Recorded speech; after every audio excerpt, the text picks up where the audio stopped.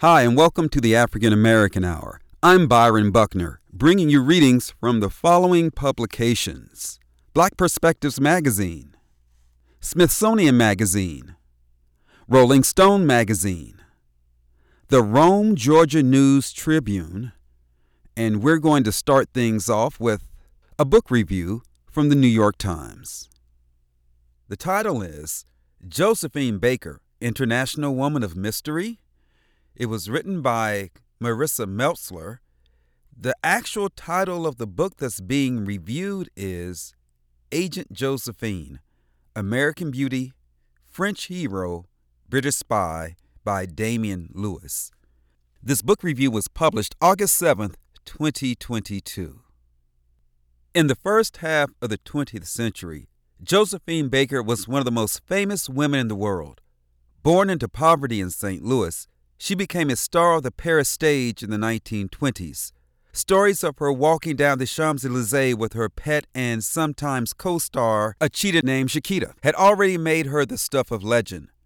In Agent Josephine, the prolific historian Damian Lewis goes a step further in burnishing this legend, arguing that Baker was a spy for the British. Or more or less a spy. Lewis employs careful language to hedge the title's bold assertion. In his author's note, he writes that Baker told her biographer, Marcel Savage, precious little about her wartime activities on behalf of the Allies, and very deliberately so. She rarely, if ever, spoke or wrote in detail about any of her wartime work, and went to her grave in 1975 taking many of her secrets with her. A few pages later, Baker had also played a little-known clandestine role during the war as a sometimes resistance fighter and nearly possibly also a secret agent or spy. Baker was certainly an active member of the French resistance. At her former home, Chateau de Milan, there was an entire wing dedicated to her war work. Lewis is a verbose writer who can dedicate myriad pages to his own biography. My father and my stepmother, Leslie, live in France in a beautiful medieval-era chateau that they purchased in a near ruin with cattle still living in some of the buildings. At times he makes himself around like the Indiana Jones of archival research, imbuing the process with drama. I knew the files I wanted existed and were supposedly open to the public, but where no official actually seemed to be able to place their hands upon them. In his cinematic telling, Baker had a terrible tour of Germany and Austria in 1928 where she experienced the rise of fascism. During the early days of the war, she volunteered at a Paris food bank.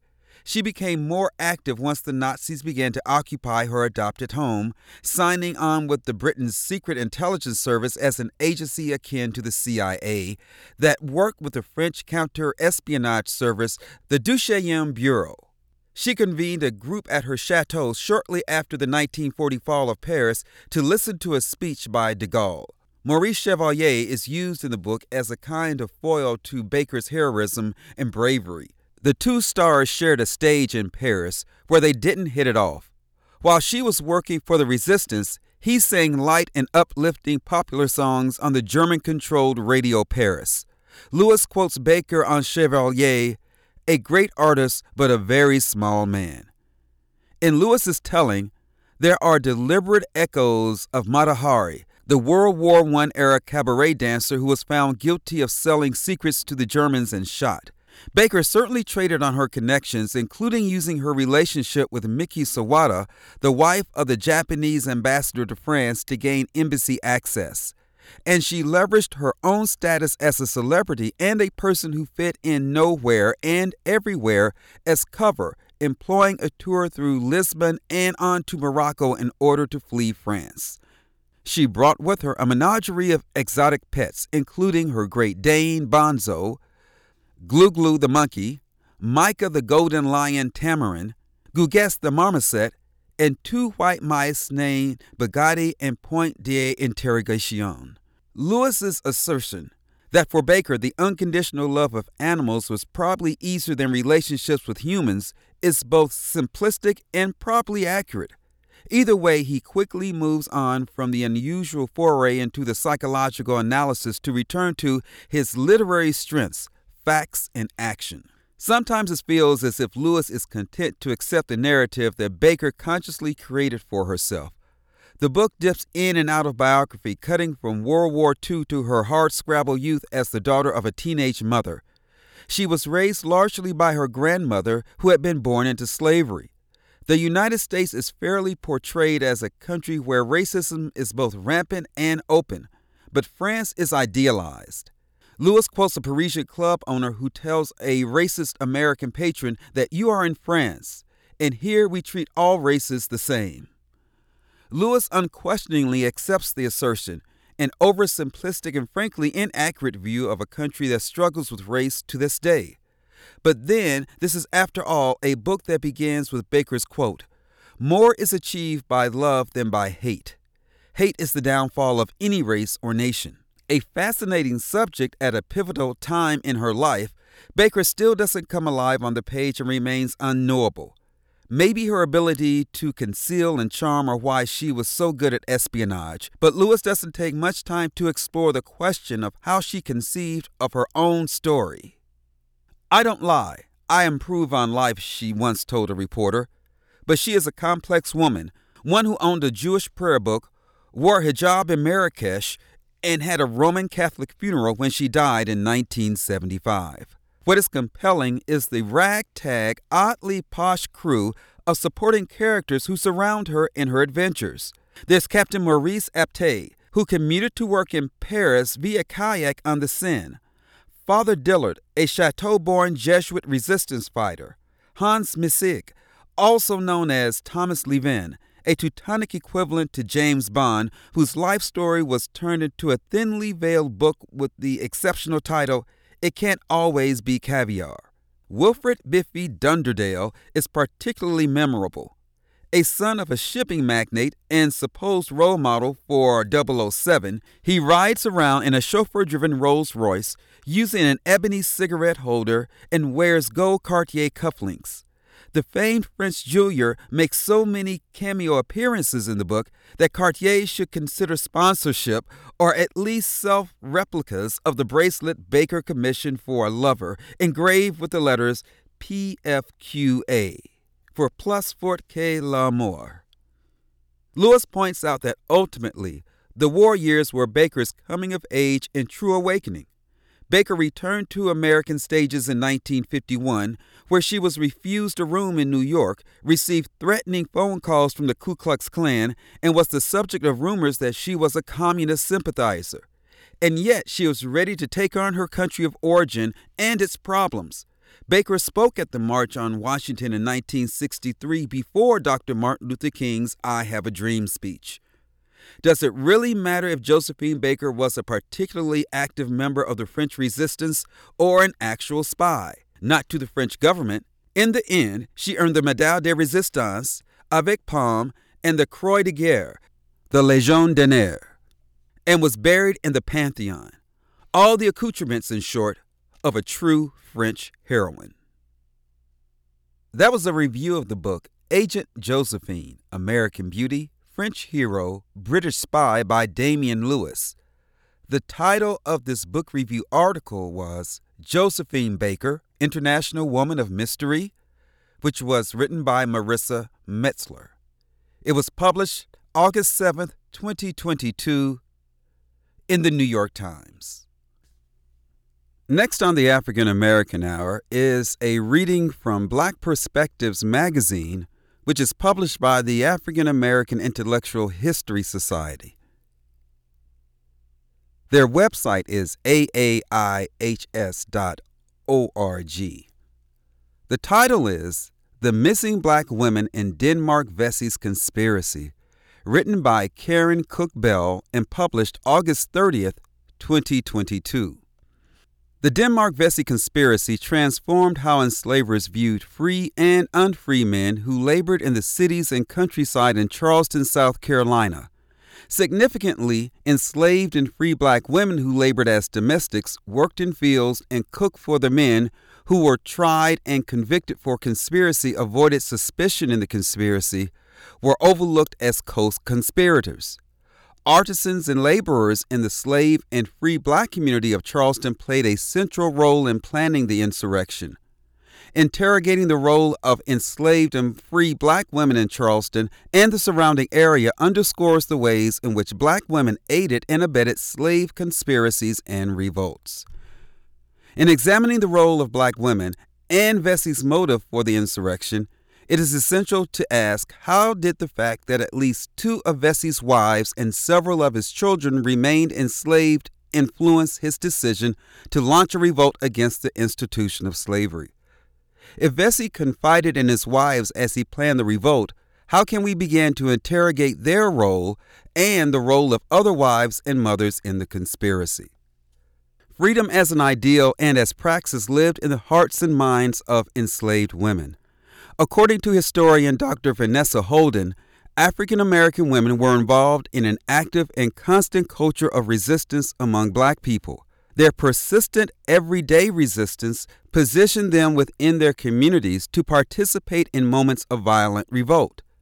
Slave rebellions and rumors of slave rebellions illuminate the networks enslaved women created in support of slave insurgency. In the 1712 slave conspiracy in New York City, the main arsonists were allegedly women. In 1774, 4 enslaved women in Georgia conspired with 6 enslaved men to kill their enslaver and an overseer. In Gabriel Prosser's rebellion, Gabriel's wife Nanny was involved in the planning. Denmark Vesey reportedly had relationships with multiple women, and he had at least 3 wives over the course of his life.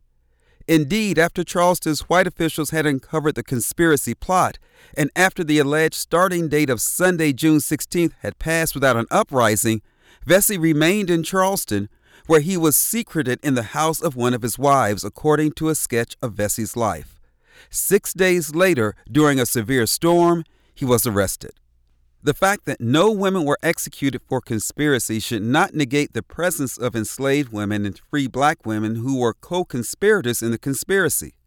By maintaining a culture of silence regarding the conspiracy and its afterlife, the wives and daughters created an environment that was conducive to subversive actions.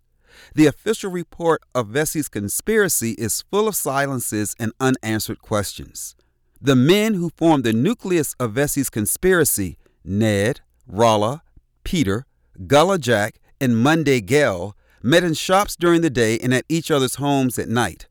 According to historian Douglas Egerton, the wives of these leading men were likely aware of the conspiracy. Furthermore, the men were recruited from the countryside to rally those on plantations. It is inconceivable that enslaved women would not have heard of the planned conspiracy within the slave community. From the official report of the conspiracy, we know that Vesey made recruiting trips into the countryside as far north as South Santee and southward from Charleston, some 70 to 80 miles from the city. The men had also gained the support of enslaved people from at least 4 nearby plantations. The men who conspired to insurrection were members of the African Methodist Episcopal Church under the leadership of Bishop Morris Brown. From the official report, we know that according to the witnesses, the entire African church was aware of the planned insurrection. Each co-conspirator recruited participants from specific areas and neighborhoods. Conspirator Peter was recruited from the South Bay neighborhood where he lived. Except for Rolla and Monday Gell, who confessed and gave testimony, none of those arrested and tried belonged to the companies recruited by Vesey, Peter, Ned, and Gullah Jack. An indication that the secrecy compelled by the leaders amongst the participants remained in the afterlife of the conspiracy. Vesey and his men reportedly burned the papers detailing the conspiracy as soon as they heard the plot had been discovered. From the official report of the planned insurrection, there was an indication of the process by which enslaved women and men from the countryside would make their way to Charleston on Sunday, June 16th, the day of the insurrection. Many of the plantation women, under the task labor system, traveled to urban markets on Sundays to sell eggs, poultry, and crops produced in the internal slave economy during the free time the system permitted. As in Africa and the Caribbean, the important role played by black women in the Charleston markets enabled the creation of networks between rural and urban enslaved women and encouraged a black female forum on current issues. According to the official report, Canoes of various sizes would have afforded conveyance for slaves to bring goods and stock to the Charleston market. Vesey believed that Sunday would offer the best chance for the insurrection since, on Sundays, enslaved people from the countryside came into Charleston without being particularly noticed. The importance of women and children in the lives of the leaders of the planned insurrection cannot be overstated. According to one of the witnesses at the trial, Denmark Vesey was motivated to plan and launch the insurrection because he had several children enslaved and he wished to set them free. Monday Gale made this same statement in his confession. Conspirator Peter Poyas, a slave who worked as a ship's carpenter and who had the trust and confidence of his enslaver, had a wife and several children who were enslaved and whom he requested to see before his execution. Enslaved women were well aware of the plot and maintained a culture of silence in support of the insurrection, as evidenced by the testimony of Sally, who testified that she heard Jesse, whose brother was married to her mother, speak about it several times. Sally had also informed others that Jesse had set off for the country to inform the people to go to town on Sunday, June 16th, but was stopped by slave patrols. Enslaved women who were referenced in the official report of the insurrection were the wives, daughters, daughters-in-laws, and friends of the conspirators. Sarah, whose mother Beck was married to Denmark Vesey, served as Vesey's cook, providing meals to Vesey, and was very likely his co-conspirator as they met at Vesey's home. Although Beck and Vesey had been separated for some time, Vesey visited her at her house and, according to witness William, often spoke of the uprising. That black women were well aware of the planned insurrection and were silent co-conspirators is further adduced by witness Edwin, who stated that he heard everybody, including the women, wonder why Denmark Vesey and Monday Gale were not immediately taken upon when authorities learned of the conspiracy. Vesey's other wives, Dolly and Susan, who was free, likely had knowledge of the planned insurrection, as Vesey's friend Bacchus testified that Susan and other women were frequently at Denmark Vesey's house, where they took in ironing and laundry. Although Vesey, according to Douglas Edgerton, discouraged his officers from recruiting women, women still learned of the plot and maintained a culture of silence regarding the plot. As historian Dr. Ann Kurth has articulated, conspiracies need privacy, mobility, and trust to grow and thrive. As wives, daughters, daughters-in-law, and friends, black women provided or facilitated each of these qualities. If we read into the silences, we find that women carefully thought about their actions, did not divulge any secrets, and devised strategies and tactics that allowed the planned insurrection to advance before it was ultimately discovered.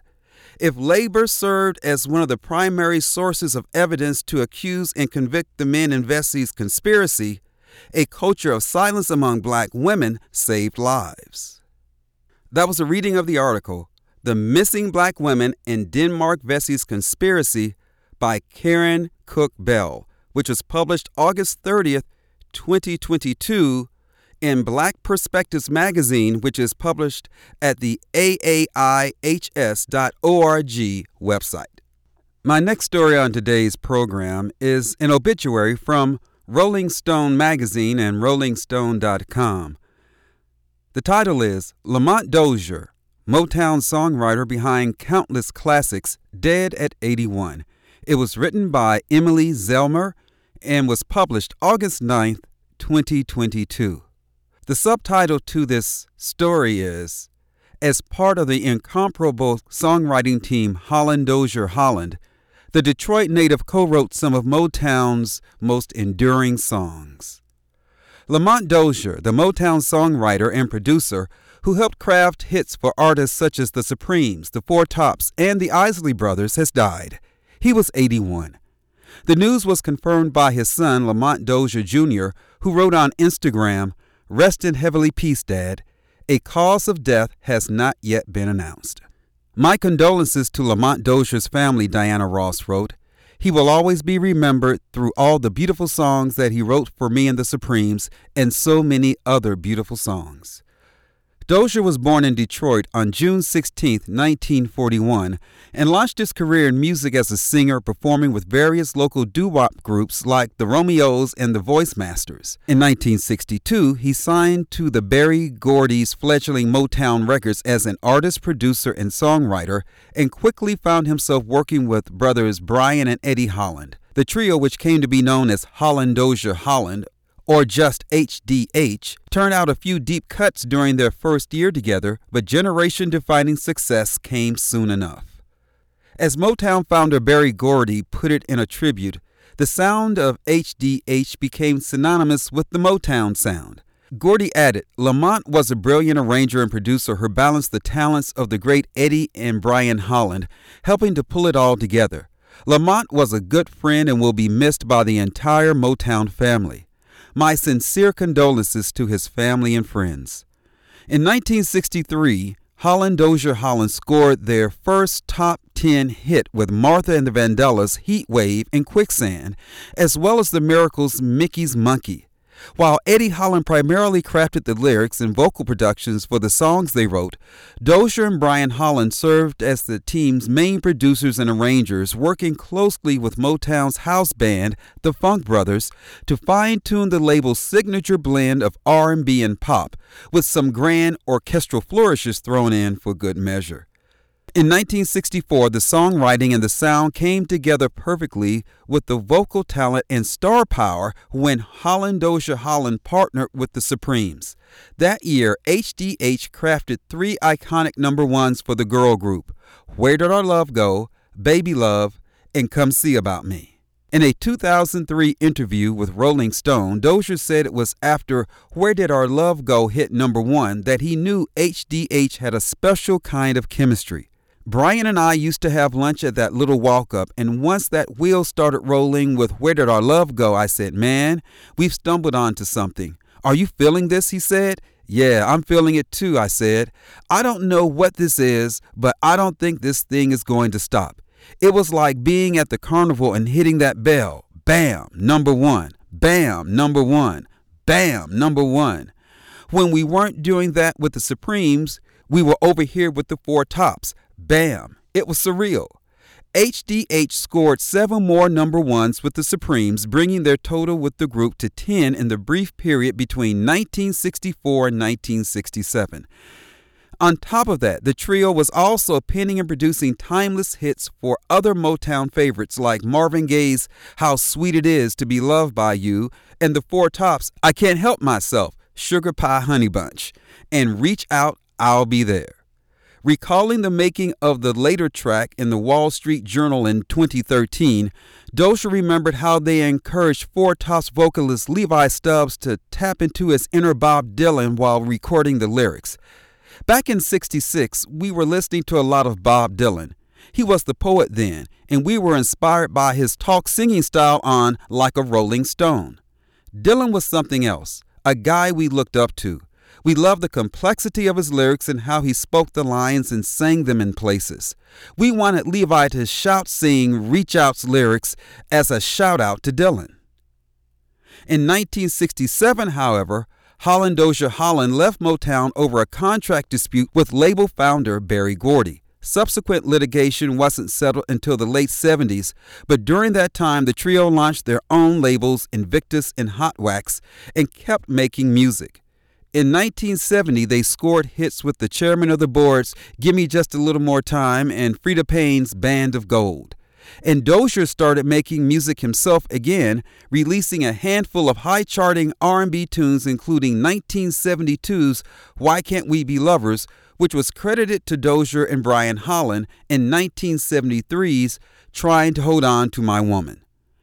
Dozier returned to the top of the charts one more time in the late 80s when he partnered with Phil Collins to co-write and produce Two Hearts, which appeared on the soundtrack of the film Buster.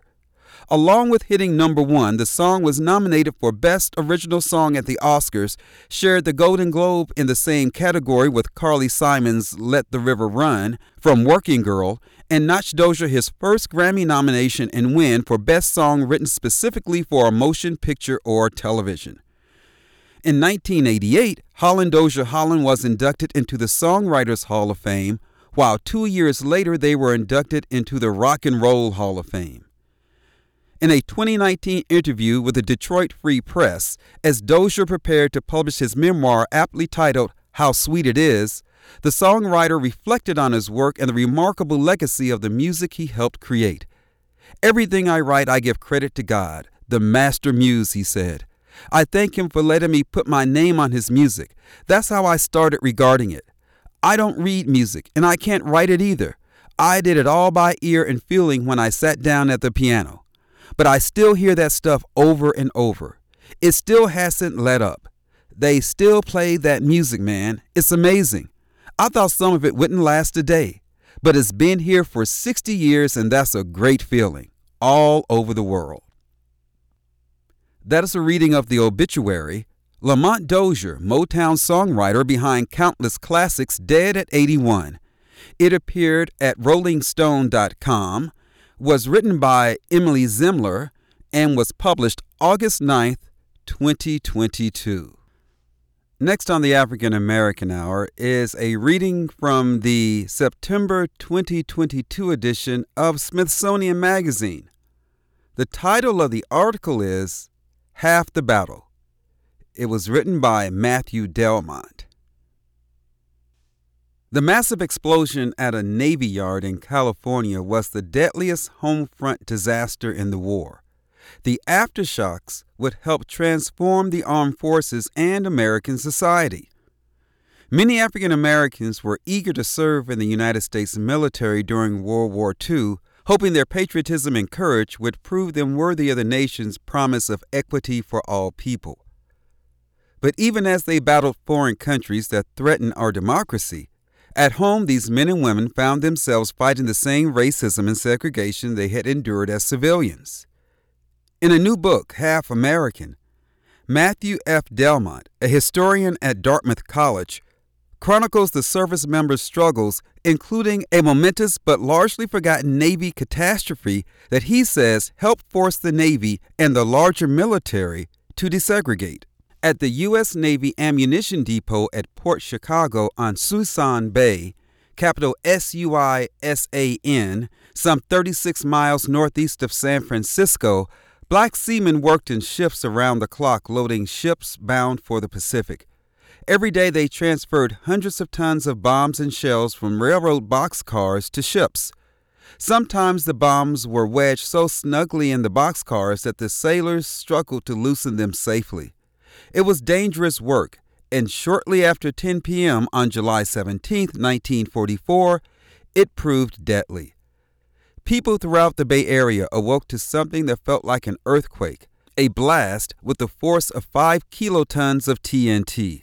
Sailors sleeping in their barracks a mile and a half from the port thought they were under attack from Japanese bombers. Everybody felt at that point that it was another Pearl Harbor, said Jack Crittenden, a 19-year-old seaman from Montgomery, Alabama. People running and hollering.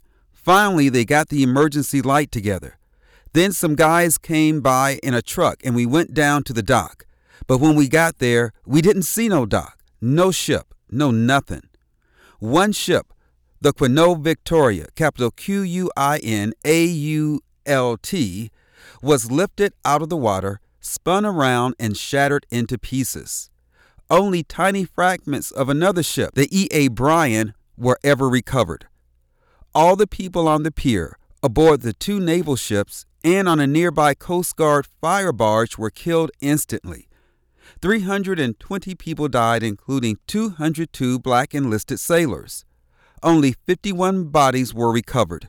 It was the worst home front disaster of the war. Sailors raced to help injured crewmates and fought fires that could have triggered additional explosions. All of them were shaken by what they witnessed. I was there the next morning, Crittenden recalled in an interview with historian Robert Allen. Man, it was awful. You'd see a shoe with a foot in it. You see a head floating across the water. Just the head or an arm. Just awful. That thing kept you from sleeping at night. One of the seamen had been home in San Diego on leave after his wife gave birth to their son. When he returned to Port Chicago after the explosion and found all of his buddies had been killed, he said, something just snapped within him. The black sailors at Port Chicago had voiced their safety concerns numerous times over the prior year. Segregation relegated them to the dangerous task of handling tons of high explosives every day, even though the men were given no specific training. Men learned how to operate winches, to move 1,000-pound bombs by watching other sailors operate the machines. White officers pitted different divisions against each other, pushing the sailors to race to load the most tonnage during their shifts. Winners got access to recreational privileges, radios, and black newspapers. But as the pace ratcheted up, so did the risk of an accident.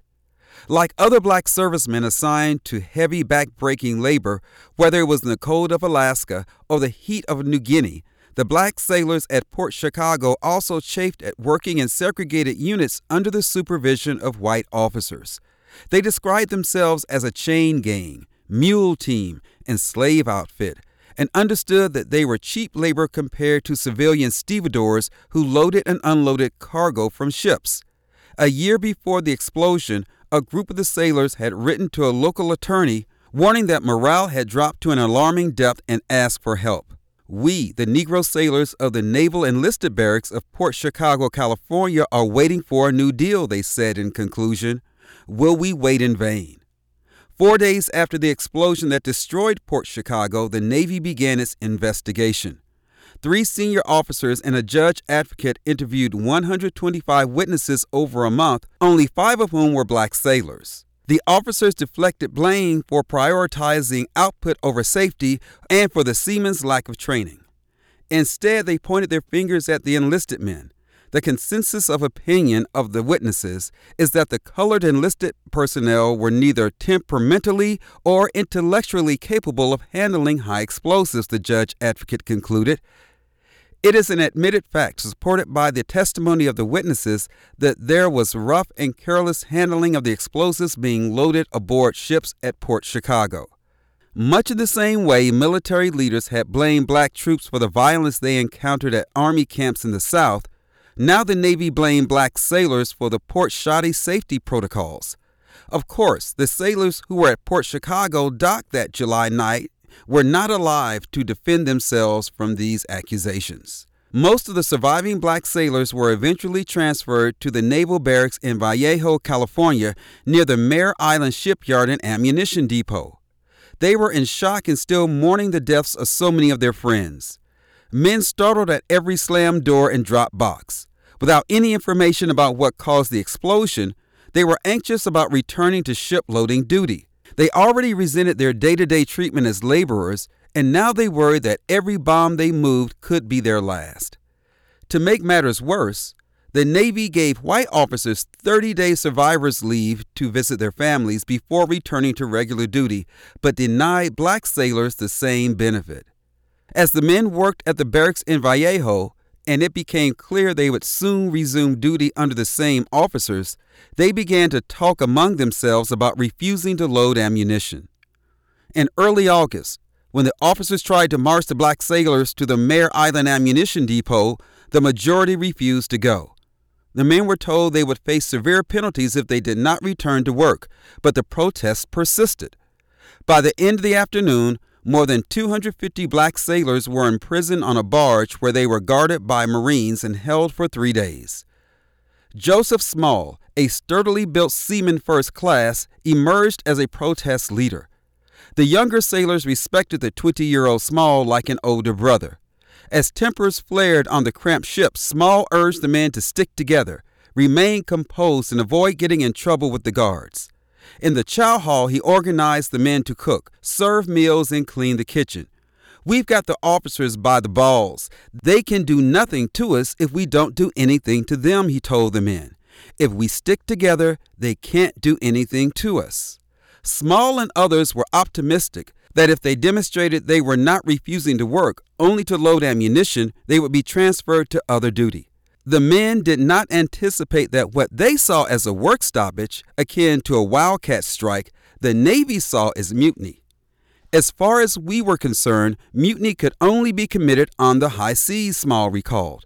We didn't try to take over anything. We didn't try to take command of the base. We didn't replace any officers. We didn't try to assume an officer's position. How could they call it mutiny?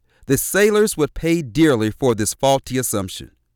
When the men were released from the ship, they were marched to a baseball field under armed guard. Admiral Carlton Wright, commander of the 12th Naval District Headquarters at Mare Island, arrived in a jeep and proceeded to berate and threaten the black sailors.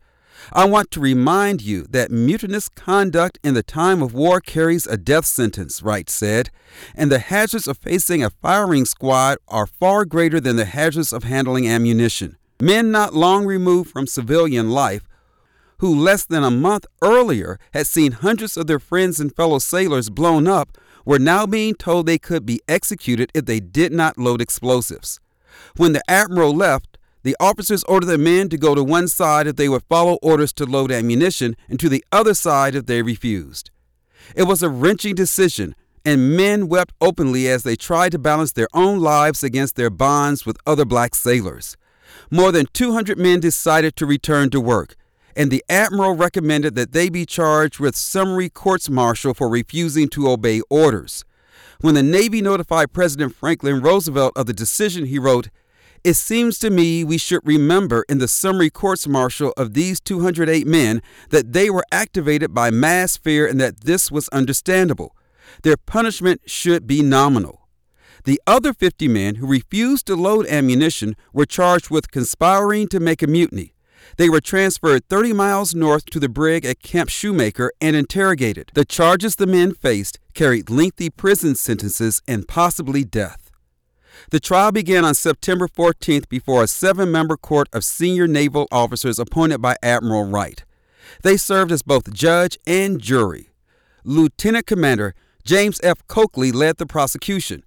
Lieutenant Gerald Veltman, a 33-year-old Houston lawyer, headed the defense, and the judge advocate's office assigned 5 lawyers to represent groups of 10 men. All of the officers trying and deciding the case were white. In the courtroom, the senior naval officers were seated directly across from the prosecution and defense, while the black sailors lined the periphery, listening anxiously while their lives hung in the balance. The court-martial of the Port Chicago seamen was the first U.S. mutiny trial of World War II and the largest mass trial in Navy history. Unusual for military trials, the Navy encouraged newspaper and wire service reporters to cover the proceedings, intending the national publicity to show that the black sailors were receiving a fair trial while also serving as a warning to other troops who might be tempted to disobey orders.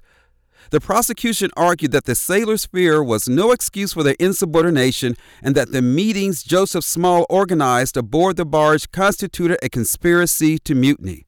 The defense countered that the officers asked the sailors if they were willing to load ammunition after the explosion, but had not ordered them to do so.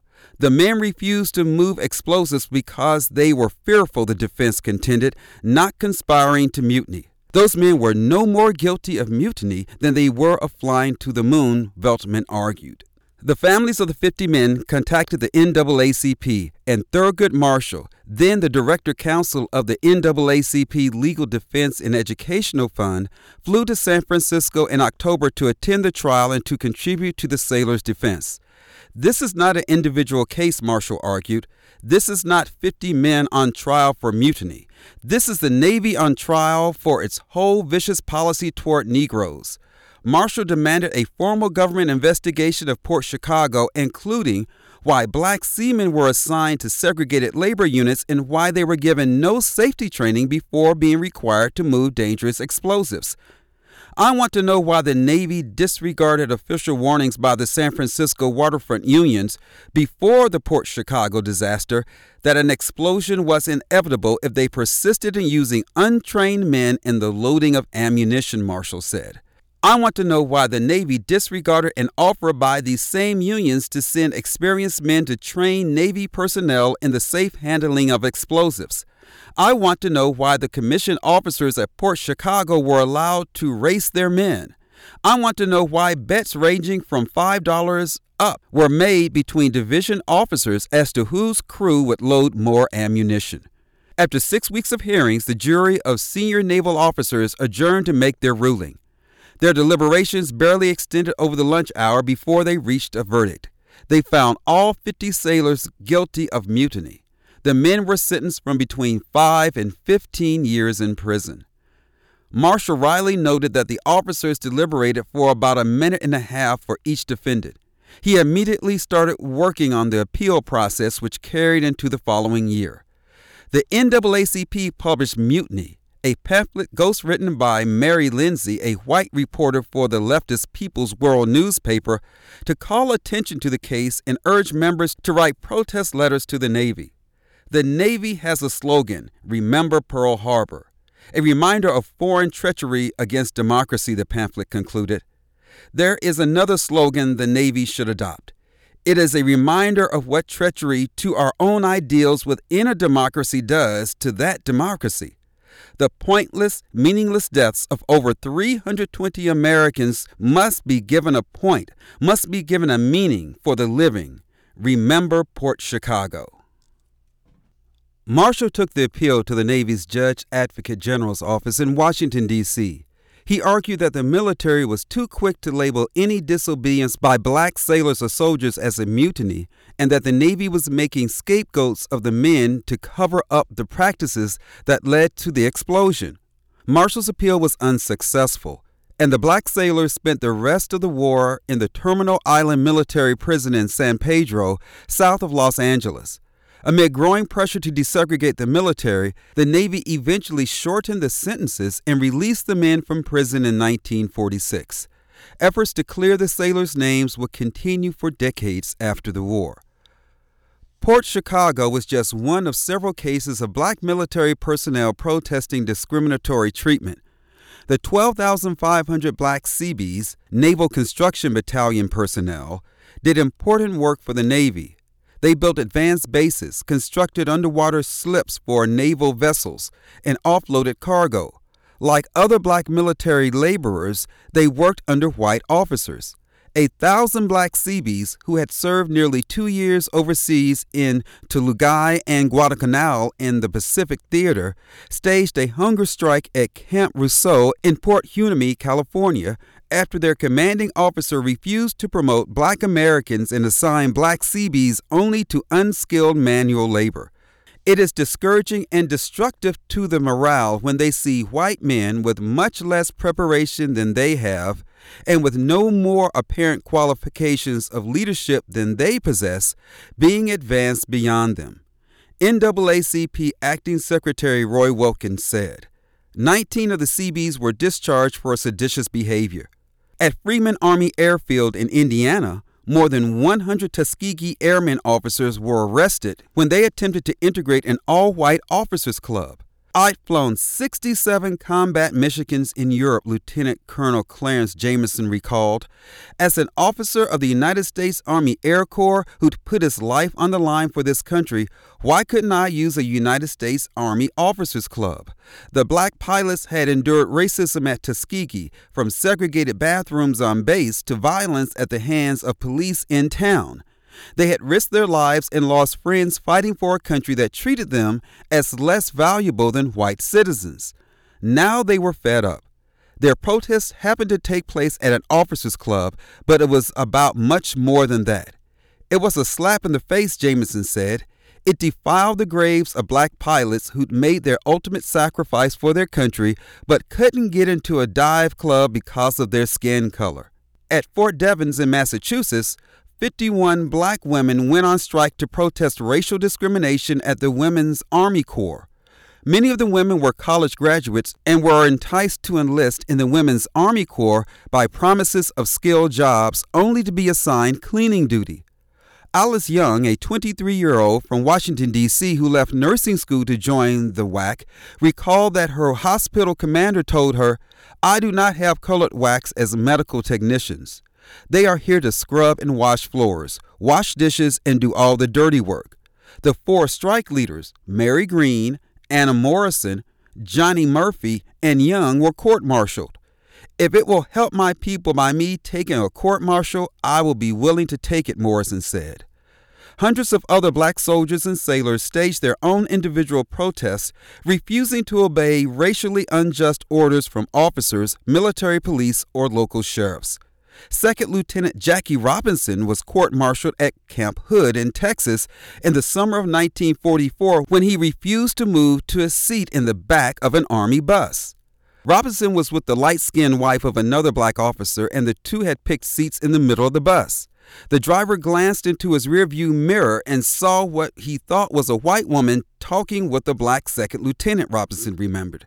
He became visibly upset, stopped the bus, and came back to order me to move to the rear. I didn't even stop talking, didn't even look at him. I had no intention of being intimidated into moving into the back of the bus. Although Robinson was 3 years away from breaking the color barrier in Major League Baseball, he was already a well-known athlete after starring in 4 sports at UCLA. Word of his court-martial would likely garner national attention, so after the arrest, Robinson wrote to Truman Gibson, who was chief civil advisor to the Secretary of War. Robinson asked his advice, "I don't want any unfavorable publicity for myself or the Army. But I believe in fair play, and I feel I have to let someone in on the case," he wrote. "I don't care what the outcome of the trial is because I know I'm being framed and the charges aren't too bad." The court-martial trial moved quickly, and the Army acquitted Robinson, granting his request for exemption from active military service, and honorably discharged him in the fall. The unit Robinson was attached to, the 761st Tank Battalion, nicknamed the Black Panthers, went on to distinguish itself in the Battle of the Bulge as part of General George Patton's Third Army. Why do Negro soldiers and sailors mutiny? The Chicago Defender asked after 73 soldiers in the 1320th Engineer General Service Regiment in Hawaii were court-martialed and convicted of mutiny. The men worked in a labor battalion, clearing airfields and moving tons of earth. They refused to show up for work after their black officers were transferred. The Chicago Defender argued that the men's defiance was deeply rooted in histories and traditions of black resistance. From slavery to slave labor has been the fate of the Negro who becomes a soldier or sailor. As a slave, the Negro revolted, fought, bled, and died to break the chains that bound him. As slave labor in the Army and Navy, he is doing no less. Marshall and the NAACP were involved in almost all these court-martial and mutiny cases and saw a clear pattern. It is apparent that most of these incidents arose from a final break in the spirit of the Negro soldiers due to continued mistreatment, he said. The tendency in military circles seems to be that any concerted display of resentment against ill treatment among Negro soldiers is called mutiny. The common thread that connected the black sailors at Port Chicago, Seabees at Camp Rousseau, Tuskegee Airmen at Freeman Field, WACs at Fort Devens, and thousands of other troops was their desire to serve their country without being discriminated against or degraded. As the Chicago Defender put it, the Negro will give life for his country, but he will not be a slave. There are several photographs that go along with this story. First off, there are 2 pictures side by side. One shows sailors unloading a ship at a dock. The next picture beside it shows about 10 black sailors in a room handling bombs. The caption reads, "During World War II, black sailors at segregated Port Chicago were assigned the most dangerous tasks, such as working with explosives. African American sailors' requests to receive the training necessary to properly handle bombs and other forms of ammunition were ignored." The next image that goes along with this story is a map of the San Francisco Bay Area that shows Port Chicago to the northeast of Oakland. Next, we have a picture that shows Port Chicago under construction, and then a picture of the port after the actual explosion. The caption reads, "Construction of Port Chicago, seen before the disaster, began in 1942. Sailors worked round the clock loading munitions on ships bound for the Pacific Theater. Little remained of a carpenter shop on the pier at Port Chicago after the building was leveled by the explosion of 2 munitions ships the evening of July 17, 1944. The next photograph shows a young Thurgood Marshall sitting at a desk. Thurgood Marshall went on to become the first African American justice on the United States Supreme Court. The caption reads, "As an NAACP attorney, Thurgood Marshall, shown here in 1952, helped defend black sailors who said they were subjected to unfair treatment at the United States Navy facility. The next photograph is a black and white picture of a naval court hearing in which the officers are sitting at a table in the middle of the room and the black defendants are gathered behind them. The caption reads, "A couple of months after the catastrophe, 50 African American sailors were tried for mutiny in military court after they objected to unsafe conditions and refused to continue working." The next photograph shows a seaman having a medal pinned on his chest by a naval officer. The caption reads, "Seaman Second Class FSS Allen received the Navy and Marine Corps Medal for risking his life to bring flames under control in the aftermath of the explosion." That article is from the September 2022 edition of Smithsonian Magazine. It is called Half the Battle and was written by Matthew F. Delmont. Our next reading is a column from the Rome, Georgia News Tribune and the NorthwestGeorgiaNews.com website. The title of the column is Georgia School for the Black Deaf in the Spotlight. It was written by Adonia K. Smith and was originally published August 10th, 2022. All deaf schools, no matter what kind, are equally important. Georgia School for the Black Deaf is an example. We do not talk about, recognize, or celebrate Georgia School for the Black Deaf nearly as much as we should. This week, the school is in the spotlight.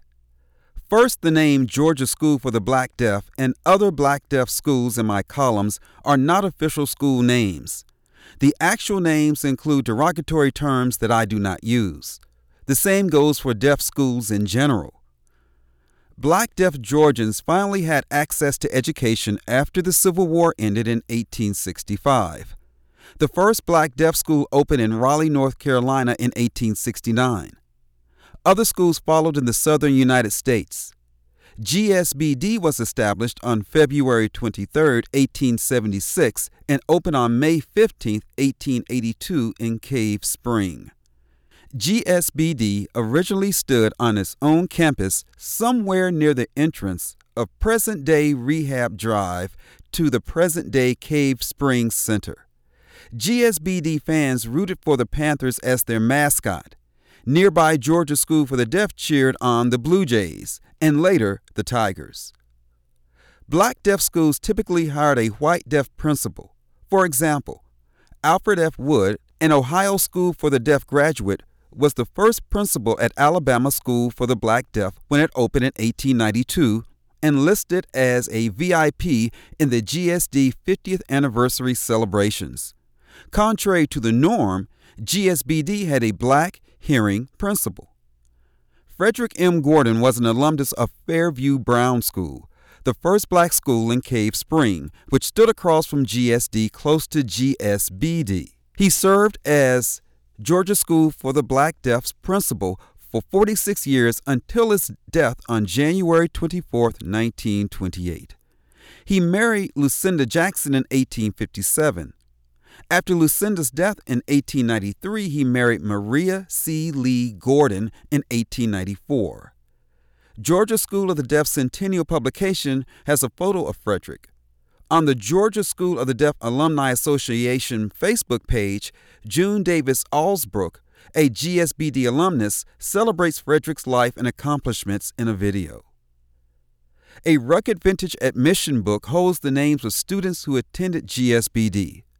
The first student recorded as shown were Nathan Walker, March 15th, Mary Freeman, March 15th, Leanna Holland, March 15th, Thomas Richards, March 15th, Edward Robinson, March 15th, Caesar Smith, March 15th, Thomas H. Sutton, March 15th, John Williams, March 15th, Adam Adams, March 15th, John Weems, March 15th, Clara Williams, March 15th, Mary Jenkins, March 20th, Jarita Shaw, April 15th, Bertha Morris, April 4th, and George Williams, March 15th. Discords in records and newspaper articles often occur, so the dissonance in this book is not surprising. In 1937, GSBD relocated to the Gordon campus, named for Frederick. The name fell into disuse after the Fannin campus closed in 1984. The campus was later renamed the Perry campus. Back then, we signed Route 1 as the campus was on Route 1 at the time. The book commemorating the 150th anniversary of GSD contains a picture of the Old Rock Barn, a structure that predates the campus to around 1892 and still stands today. During segregation, fraternization of GSD and GSBD students was forbidden. A GSD student learned through the school newsletter, The School Helper, that there was a Black Deaf campus a quarter-mile away. Determined to reach someone there, the student wrote a letter, folded it very small, and stood first in line for breakfast. Milk was delivered from that campus, so the student secretly asked the delivery person to make a special delivery. After several days of waiting and wondering, she got a reply.